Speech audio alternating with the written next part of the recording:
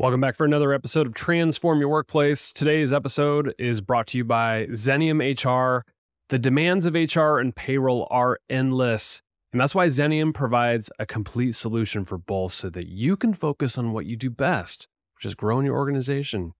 Learn more about Xenium's complete HR plus payroll solution at xeniumhr.com. All right, today's guest is a returning guest, actually. Malorie Nicole. She's a transformational executive coach. Today, we're discussing the challenges that today's leaders face in achieving business success. We highlight the current challenges that leaders are facing. We talk about how to scale a business, talk about the pandemic and how that's forced new ways of connecting and belonging and inclusion inside of organizations. We're talking about how that feeling we get when we're stuck, how do we get out of that? And lastly, we're talking about what top performing executives and leaders, how they manage all of the things that are thrown their way. So we're going to unpack a lot in this episode. I had a really good conversation with Malorie, and I hope you enjoy it. If you enjoyed the conversation today with Malorie and you're a new listener, please hit that subscribe button on Apple Podcasts or Spotify, or wherever you listen.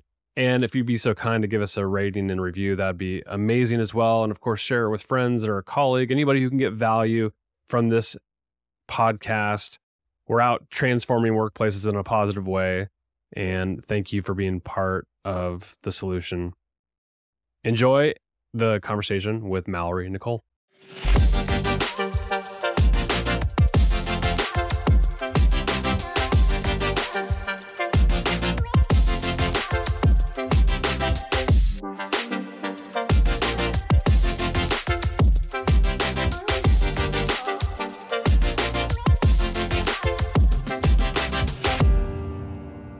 Malorie, it's good to have you back on Transform Your Workplace. Thanks for coming on. Thank you for having me. I feel like you're a familiar person, even though we've only done this one time. It feels like we've done it multiple times. So I've been looking forward to jumping back on and doing a round two with you. We'll just pick up right where we left off. So you work with a lot of like CEO level people. I haven't talked to you since, I think it was before the pandemic happened. Lots changed. I mean, a little bit has changed. No, really, a lot has changed. A lot's changed. There's the technology. Especially in the workplace. Right. There's so much that's changed. The workplace, the people, technology, all of it. Business models, like everything. So in your experience, when you're talking to these C-level leaders, owners of companies, people leaders, what challenges are they facing right now? What's the thing that comes up for them over and over? That is a great question. I think the pattern I've been noticing, because I see things that happen like seasonally and in patterns. And the pattern that I've been noticing is something that I feel like I have been talking about for a long time, but I was like the black sheep, the uncool, like, why does she keep talking about this topic? And now it's trending everywhere and everybody's talking about it. And it's kind of exciting. And it's more about personal business alignment. And are you creating a company that actually fulfills you? And are you creating an environment in your workplace that you are excited about and proud of? So, it's not necessarily that there's a bunch of people that want to scale their business back, but there are a lot of decisions being made to create more alignment in how structure is held within a company and what markets people want to work in, what problems people really want to solve. There's almost a radical honesty that wasn't there a few years ago with all of these interpersonal questions that relate to how somebody owns and operates a company. Are you finding the pain that some of these C-level folks are running into are people related? Is it scale problems? Is it both? Are they trying to figure out ways to simplify their business because it's too complicated? Like, what is it? That's also a great question. And I think scale, I think you almost answered the question in asking the question, but I feel like a lot of people wouldn't have caught that.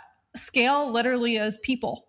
It's the development of people, but not everybody looks at it that way. When you think about scaling a company, you think about a business entity that exists outside of like your mind or what you're conceptualizing. But when you really look at the nitty gritty of it, it's just a bunch of people doing their jobs, right? So I think there's always people that are dealing with scaling issues, but how many of those people are really aware that it's actually a people issue that they're experiencing, especially when you're looking at going from a company that's got 20 to 30 employees and you're hitting 50 to 60, there's a whole lot of communication and really internal organization and internal communication that has to happen in order for that to go in a fluid way. Is it Metcalfe's law? It's like the network effect of like when you add more people, it becomes really complicated to then now communicate. Like if you have a big team, it's hard to simplify unless you really get clear about the team size, the ways in which you're communicating, and of course, using the correct tools. And if you don't figure that out as a leader, it gets really complicated. And that's probably where the overwhelm that some of these leaders feel is their systems aren't scaled. They haven't simplified their processes. Are you hearing that from leaders, or have they figured it out? Yes. No, I mean, I still hear that all the time. I hear it every day. And then there's also, I think, another layer that has opened up since you and I talked a few years ago is, now there's there's a lot of pressure for CEOs to create an environment that fills people's purpose need that they have in their life that, maybe pre-pandemic that wasn't necessarily there, but people don't just want a place to work anymore. They want a place where they feel connected. They want a place where they feel like they have autonomy of creativity. They want a place where they feel like they can make decisions, where they're not being micromanaged. And when you really start looking at the culture that people are craving, there's a lot of dismantling that has to happen if you don't have a company that operates that way now. And that's not to say, like, here's the thing, Brandon, I'm not all like everybody needs to do it this way, because to some degree, if you're a CEO and that's not what you want to build, I'm more of the camp of like, well, the more honest you are with yourself, the better your work environment's going to be, because just running the game that you want to run is better for everyone. Being somebody that you're not doesn't ever work. But as far as majority is concerned, people want a place where they can thrive, not just work. Yeah, I totally agree with you on that. And it's interesting because like when you're talking about developing a culture that, allows people to bring their whole selves to work, and they want a career and they want purpose. They want to at least connect and align with the purpose of the organization. And for many leaders, they haven't been necessarily vulnerable and open and authentic. And it seems like to really create the culture where people can show up, be their whole selves, leaders have to do a little bit of introspection. And so when you're working with leaders, I bet you're working on them first as a person before they can ever make any transformation in a culture. Yes. And I hear often that on a first initial conversation with someone, or when a relationship is just starting to be built, the conversation looks a whole lot like, I just can't get my team to perform better, or I just can't get my business to do XYZ.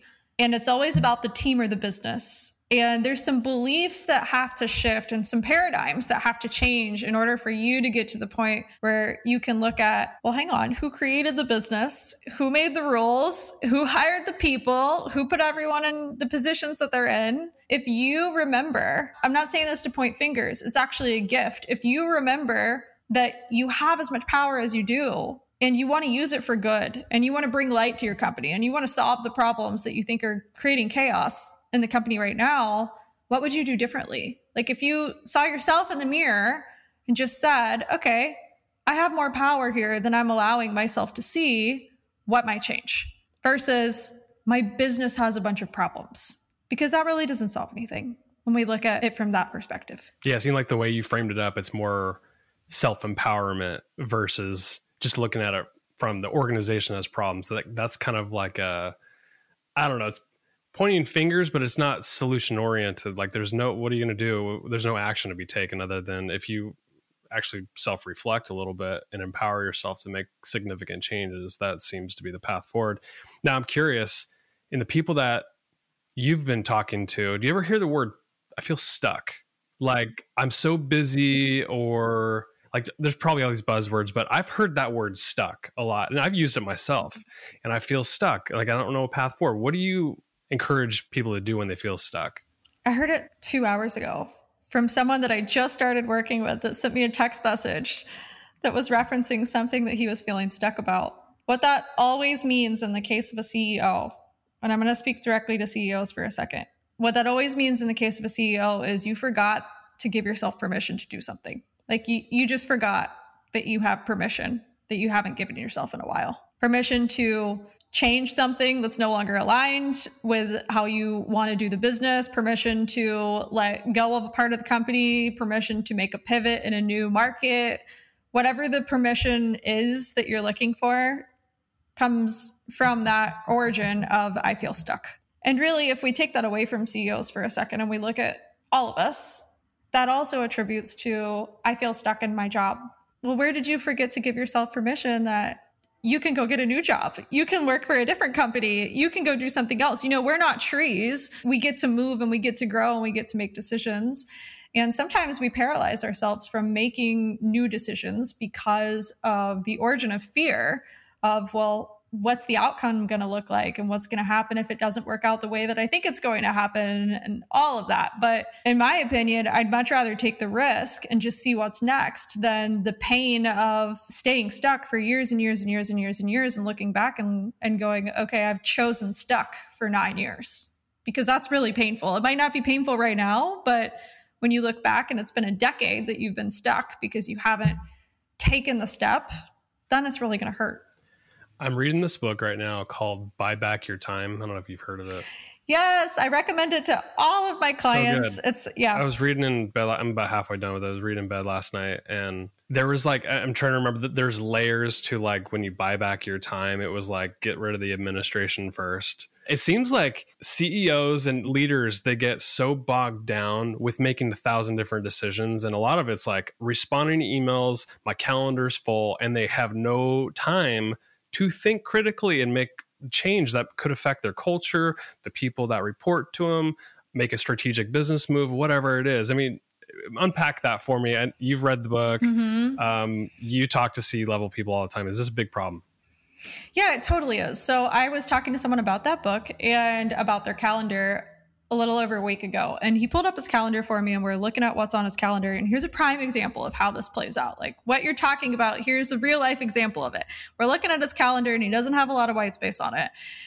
And he's got these reoccurring meetings that are still on his calendar. And he keeps saying, but I don't go to this one and I don't go to that one and I don't go to that one anymore. Why the hell's it on the calendar? Exactly. And that's my question to him. Okay, so why is it still on your calendar? It's still taking up your mental and energetic space because of some connection to control that you have over that thing that you haven't let go of it and trusted the team that's underneath you to handle it and take the initiative. And let it be their baby. You got to just let it go. Are mistakes going to be made? Yeah, maybe. But give yourself that permission to receive the support. And that's one of the interpersonal things that I think happens with a lot of CEOs is there is a massive growth that happens when you're, the boss of 5 people. And then all of a sudden you're the boss of 50 people.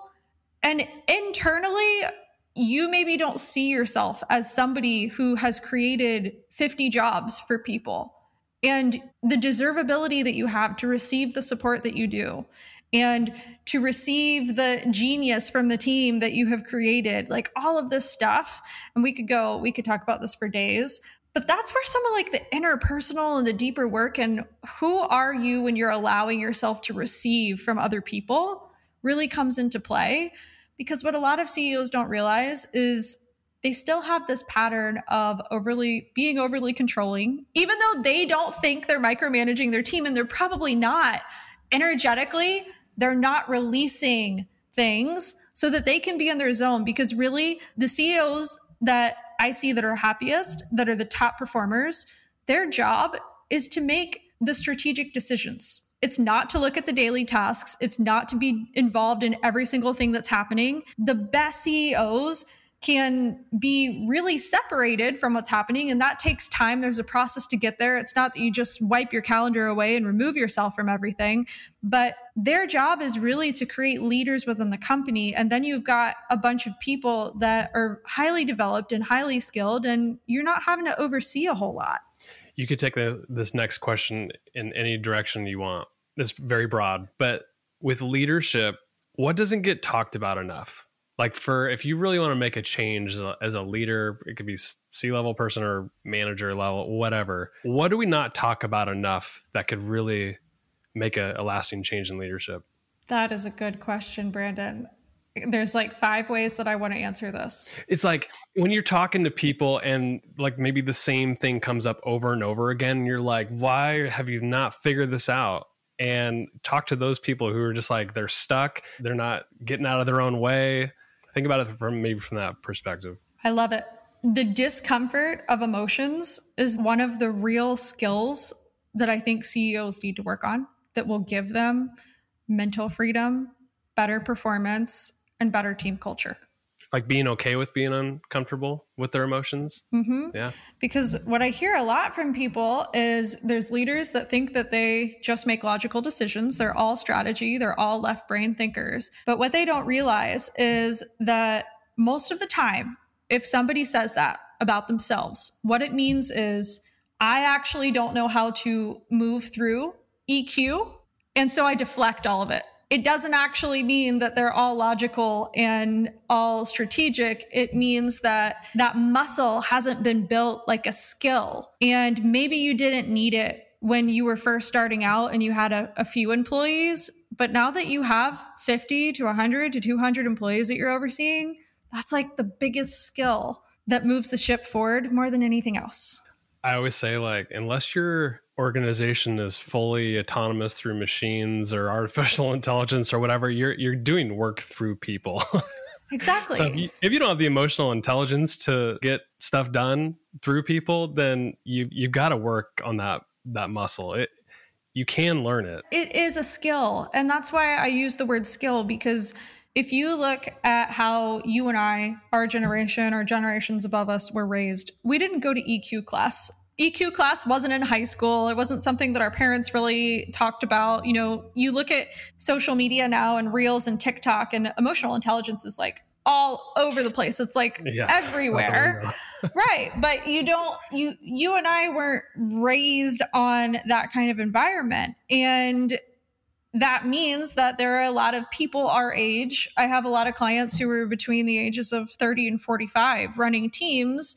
And it is a skill. It's something that needs to be built. It's a muscle that needs to be built. And the more that CEOs can just look at themselves and know they don't have to be perfect with everything, they don't have to be these perfect people, the easier it is going to be for them to build the skills that they need and make really good strategic decisions to move the company forward. But when there is that story that they're telling themselves of, oh, I'm completely left brain, I only do strategy, usually what it means is they're not actually addressing a lot of the things that need to be addressed.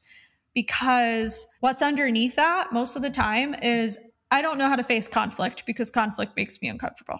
But when you think about business growth, there's a lot of potential conflict that happens. So when you work on EQ, you're not afraid of conflict, which means that then you're solving the problems the company really needs to solve, the important ones, the ones that need to be top priority. You're solving them so much more quickly than you would if that pattern of avoidance was there. When you're coaching leaders, how much time do you spend with them about putting their oxygen mask on first? You know, like clarity of mind, their well-being, energy management. Do you talk with them about that so they can show up and be the best leader possible? Yeah, it's threaded in everything. Because without that, you're still being reactive and you're in reactionary mode instead of being proactive. But usually what happens, Brandon, is there is a integrative period where when someone starts working with me, it's like, you know, if you think about a fist that's clenched, how tight that probably feels. What starts to happen is every single week, the fist becomes unclenched over a series of time. And when your fist is unclenched, it feels a lot better and you can make better decisions. But it's a process. It doesn't all happen at the same time and it doesn't all happen at once. But everything that you're saying, sometimes there are deep stories that relate to why we have the energy or performance patterns that we have. And sometimes they're not. You know, it doesn't always go back to our belief system and our stories. Sometimes it's a skill that needs to be built. It's not all black and white, but it is a process that happens. Since you work with so many clients in a leadership capacity, a lot of C-level people, what comes to mind when you think of like transformations? Like they came to you with a problem, or maybe they're feeling some sort of pain in their business or their leadership capabilities, and maybe they saw some sort of transformation in working with you. sort of stories come up for you? The word clarity comes up first because that's the one that I hear over and over and over again is I feel like I can see clearly now. Because sometimes people get into these positions in business specifically where they don't even know what problems they need to solve and they don't know why their business feels the way that it does, but they just know that something is off. They just know it. Like they can feel it in their body, they can feel it in their mind, they just know that something is off. And the biggest result that I think people get with me is they regain their power and they find their clarity. And those two things are... What sort of exercises do you go through to get to clarity? Like, do you ask a lot of questions? Do you have a whole framework around that? You don't have to give away all your secrets, but I'm curious, like, what's the path to clarity? I ask a lot of questions. A lot of questions. I also give strategic advice because I've seen, if I can see something for someone that I think they might not see, I'm not going to hold back. So you could call me a coach, you could call me a consultant. Sometimes it floats back and forth, but asking questions is how we find clarity. And so the first thing that needs to happen with someone is if you have organizational issues and you know that something is misaligned, that's the word I would use, misaligned. To somebody else, misaligned might not land with them. Maybe they feel like there's more stress than they want to be dealing with, or something's just off. I encourage everybody and I tell everybody when we start working together, it's going to feel like for the next 6 weeks that I'm not focused on the business. But I promise you that in 4 to 6 weeks, you're going to start to see what really needs to change and why. But you might go through a period in this first little interim period with me where you're like, hang on, what are we doing? And it's going to build on itself because the personal performance piece of it is what created the company. So if we look at the behavioral patterns and the performance patterns, we can start to undo what's been done in the company that created the misalignment to begin with. And the other thing too is, I'll just add to that real quick. Sometimes I work with people that are in pretty deep levels of pain. Like they're like, I don't know who to help. I don't know if I'm supposed to go to my therapist and talk about this because I feel like I have performance issues in my company. Like, I don't know what to do here. On that same token, I also have people that are like, I need a coach and I don't need someone that's just going to help me think about marketing. I want someone more focused on performance. And it doesn't have to be these deep hurdles that we go through. It's more just optimizing and tweaking and looking at continuing to enhance. So there are different stages that people reach out and say like, I need a Malorie in my life. I heard you on so-and-so, or my friend told me about you. But when it is that my business really needs an overhaul, we work on the person first. I love that. So I want to talk about a few things that you're working on, and then I'll let you go. You have a podcast. It's called the Abundantly Clear Podcast. It's a Forbes #1 rated show. Congratulations on that, by the way. Thank you. What are some of your favorite episodes? Well, actually, let's start with, why did you even start the podcast in the first place? Like, was this a medium that you wanted to get into, and what's the theme of the show? Yeah, the themes actually changed. So that's a great question. I started the podcast a few years ago because I was just kind of looking at like what marketing feels exciting to me. You have to market in a business. There's things you just have to do. Clients aren't just going to like show up at your doorstep.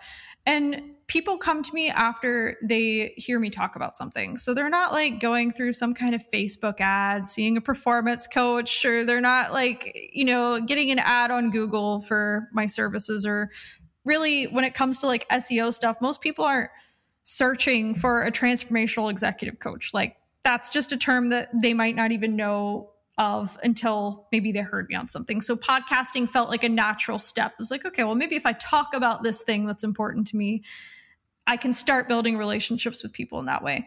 So for years, I did interview episodes. And then my audience started asking me to do more solo episodes. So now it's like really short and sweet. I do like 8 to 10 minute solo episodes once a week and give people a topic that I know that my clients are either asking me in that week or it has come up in the past. And I do just a short episode on it and give people like some perspective shifts and paradigm shifts to help them with their performance and emotional agility and, better workplace topics, stuff like that. What are some of your favorite episodes or topics that you like to talk about? I like helping people understand what burnout really is. because I think that burnout is a word that's used a lot these days. Loosely. Yeah. And there's a lot of different ways that people get to burnout. And my big thing that I want everybody to just remember and to know about life and business is that, like, you get to create the rules. And if the rules change for you at any time, if you decide I started something and I got 8 years in and I wanted to change it up, that's okay. Like, there's nobody out there that's going to give you permission to do it more than just you giving yourself the permission to change whatever is next for you. And a lot of times, going back to something you asked at the beginning, that stuckness comes from, where am I not giving myself permission to be who I want to be and do the things that I want to do? So you're also working on a book. I am. And it's coming out in July. Mm-hmm. Give us a sneak peek of there's not a lot of information out there about this, but give us a little sneak peek of what's inside the book. What are you trying to accomplish? How are you trying to help people? When I looked at the amount of hours that I've spent coaching in the last 6 years, I was like, okay, that's a lot of hours. But I don't have anything that really, other than the podcast, that explains to people this process that is, sometimes I'm literally just an executive coach for people, but then sometimes I am like a deep transformational coach for people. And sometimes it comes together. And how do I really explain this in a way that somebody can have insights and go through their own process without having to use me as a client resource or work with me? What are some ways that I can tell people how to do that? And so, looking at all of my client stories and looking at the journeys they've gone through, it came down to 5 principles. There's 5 things that I really touch on with each person that create the results that people get when they're working with me.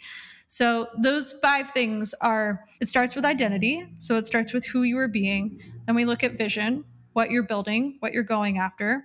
Then we look at structure. Structure is all about habits and routines and scheduling and calendar stuff and really practical things. Then we look at boundaries. I do a whole big thing about boundaries because most of the time people think about boundaries just in terms of, what are you saying yes to and what are you saying no to? But there's layers there. There's more that we get into in the book when it comes to boundaries. And then also expression, because expression is really a skill. Expression and communication are something that we learn, and you could do all the mindset work in the world, but if you don't learn how to really communicate with people and how to say the things that you want to say in a way that you want it to be heard, you're missing a step. So communication, and the word that I use to represent communication is expression. Those are the 5 principles. And it is all about how to make the decision every single day that's going to give you a life and a business that you're happy about and that you go to bed at night happy about, because there's a silent suffering that happens in the small business world of a lot of business owners and CEOs wishing they were doing things differently or wishing they built something different and having nobody to talk to about it and not wanting to admit it because on paper everything looks really pretty and looks really nice. But I know that happens. I know it's real after talking to so many people throughout the years. And it's just something I want to help more people with. When is it available for pre-order? That's a good question.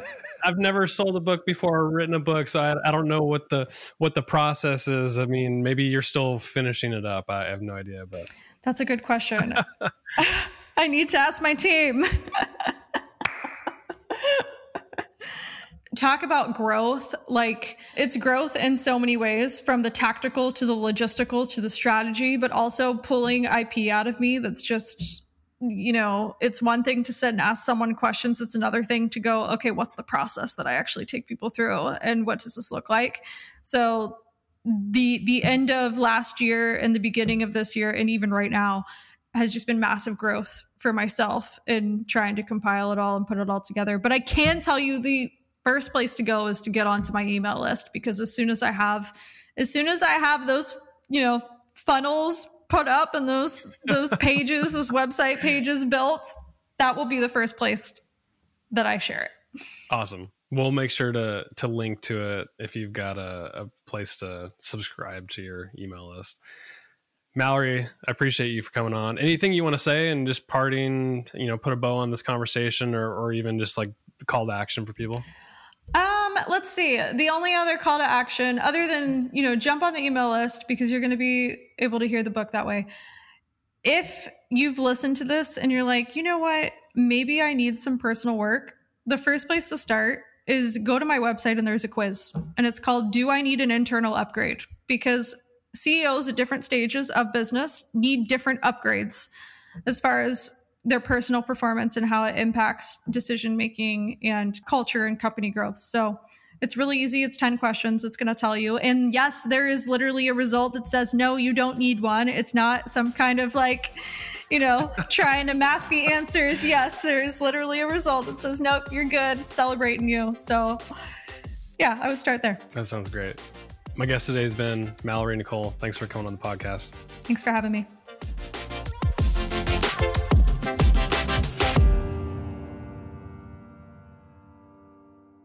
The views, thoughts, and opinions expressed are the guest's own and do not represent the views, thoughts, and opinions of Xenium HR or the host, Brandon Laws.